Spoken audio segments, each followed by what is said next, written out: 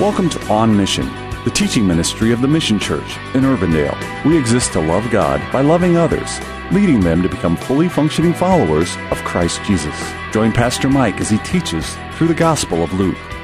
It was a common thing to include a visiting teacher or rabbi in the service, and so it's not uncommon that he would be asked to participate. He was handed the scroll that contained the writings of the prophet Isaiah. And it seems very clear here in the text that he didn't go in and ask for it. That's what the attendant there handed to him. So he took what was given to him. And as I think about that, and I think about the whole thing that Jesus is going to unveil here, I'm having to ask the question, I wonder if the Holy Spirit was involved in that. Did the Holy Spirit move upon that person or upon the leader of that day to include that in the order of service? I'm not sure. But I say it's a pretty safe bet that the Spirit did prompt that. And as Jesus took the scroll and he opened to what we now refer to as chapter 61, verses 1 and 2, I want you to take note today of what it says about the Holy Spirit. Jesus begins to read, "The Spirit of the Lord is upon me, because He, the Spirit, has anointed me to proclaim good news to the poor. He, the Spirit, has sent me to proclaim liberty to the captives and recovery of sight to the blind, to set at liberty those who are oppressed, and to proclaim the year of the Lord's favor." Notice it was the Spirit. Jesus said, "The Spirit is on me." Of course, he's reading the prophet's words from from Isaiah. And the report tells us that after he read that scripture, that he rolled up the scroll, he handed it back to the attendant, and he sat down. Now, sitting down was the manner in which they taught at that time. They didn't stand up behind a lecturing podium like we do today. They sat down, and from that position of sitting, they would teach. And Luke says that the eyes of everyone, or Isaiah says that Luke says that the eyes of everyone was fixed on Jesus. And he began his talk. I'm going to assume that he was the one who was going to bring the message that day. And he begins his talk by saying, "Today this scripture is fulfilled in your hearing." What did he mean by that? Well, there is no mistake about it. Jesus, in this particular case, is claiming that the me that is written about there in Isaiah 61 is actually himself. He is making the claim that what the prophet had written and the me that the prophet had been speaking about was actually him. He, Jesus, was the one who would preach the gospel to the poor. He would be the one who would heal the brokenhearted. He would preach deliverance to the captives. He would give recovery of sight to the blind. He would preach the acceptable year of the Lord. That's what he was claiming. I'm the me in the passage. Now, next week we're going to continue on because this doesn't just cut off to something else. There's a continuing storyline here, and we'll talk about what all those ministries are all about next week. But today, what my deal is today is I want you to see the how. How would Jesus do these things that he's claiming that Isaiah said the Messiah would do? And that brings us to truth point number 2. The text is very clear. He would do these things through the indwelling power and presence of the Holy Spirit. The Spirit would literally act as the wind in his sails, filling him with power beyond the flesh, driving him toward his purpose of becoming the sacrifice for human sin. Isaiah clearly talks about the Spirit being upon him, the Spirit anointing him, and the Spirit sending him. That brings us to truth point number 3. Apart from the Spirit's involvement, the work that Jesus would undertake would have been done in human flesh, which does not have the resource for spiritual work. Well, I wished I had the ability today to just take the time to really unpack this concept, because it is so important in the modern day church today. We don't give much thought to the Spirit. And just about any time we're called upon to do ministry, our default mode is to try to do it in the ability and the power of our flesh. We use our intellect. We rely on our talent.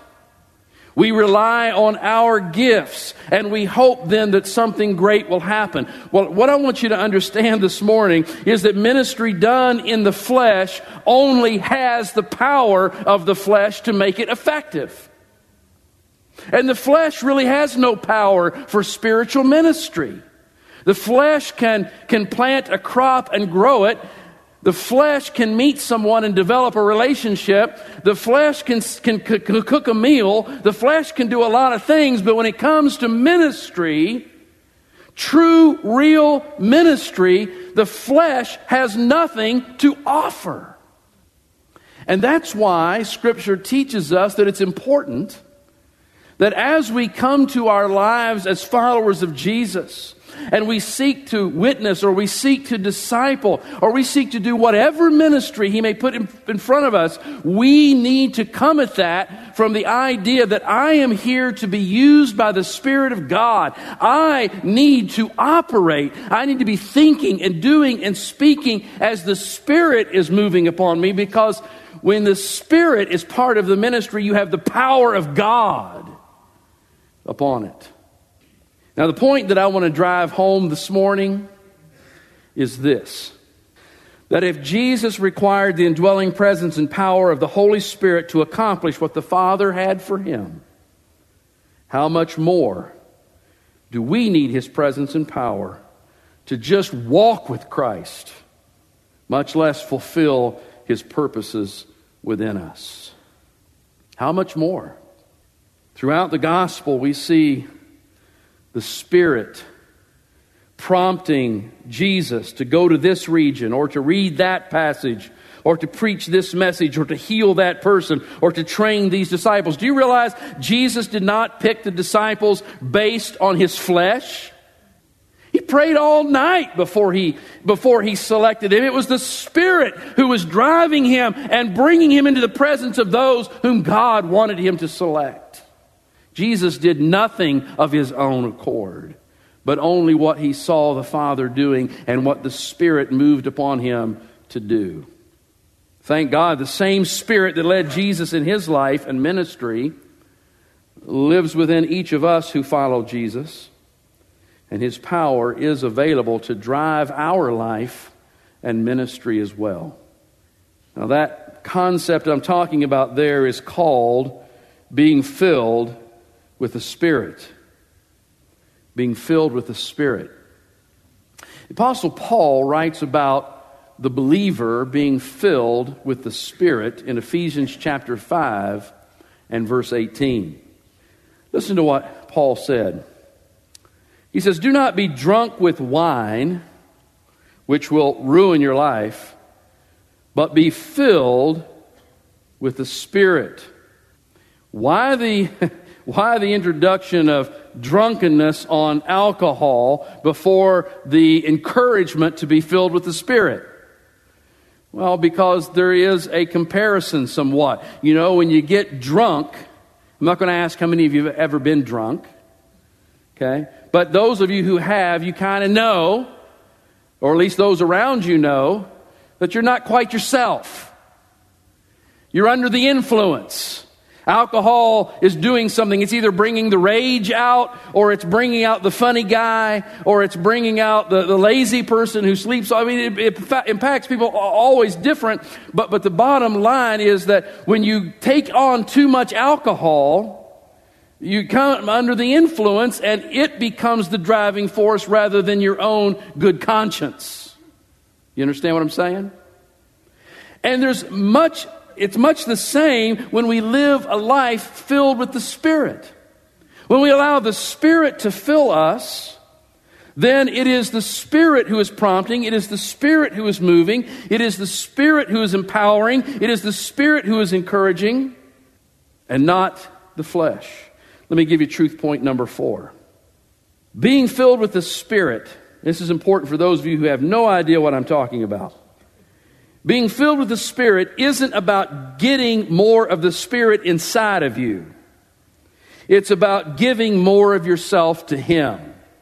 If you want to know how to be filled with the Spirit, it's not about coming down to the altar and begging for Him to overtake you.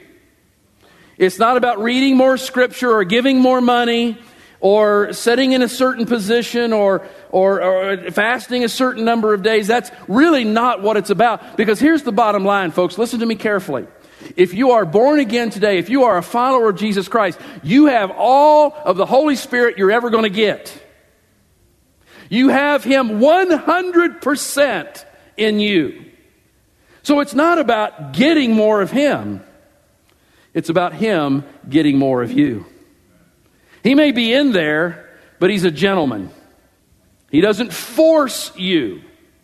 In fact, He allows you to make decisions. We'll talk more about those decisions in a minute. But as you surrender more of yourself to Him, you find His promptings and His moving and His control becoming more and more of who and what you're all about. Now let me tell you what Galatians has to say about being filled with the Spirit, and when you give yourself to the Spirit, what He's going to do. He is going to work in the depths of your innermost being to begin rooting out things like sexual immorality, impurity, sensuality, idolatry, sorcery, enmity, strife, jealousy, fits of anger, rivalries, dissensions, divisions, envy, drunkenness, orgies, and the like. That all came right out of the Bible. Those are the things He's going to begin to root out of your life. He's going to begin to take those things and move them out. But He's going to replace them with things that are very positive. And those things are called the fruit of the Spirit. As you surrender yourself to the Spirit's control in your life, you will begin to see His fruit in full bloom. Things like love and joy and peace and patience and kindness and goodness, faithfulness, gentleness, self-control. Do you notice a big difference between the two lists? One is called the works of the flesh. It's what the flesh defaults toward. The other is called the fruit of the Spirit. It's where the Spirit lives. This is On Mission. The Mission Church is located at 12001 Ridgemont Drive in Urbandale. To learn more about our ministry, visit our website at themissiondsm.org or call us at 515-255-2122. We gather for worship each Sunday at 10 a.m. We would be honored for you to join us. Have a blessed day, and thank you for listening to On Mission.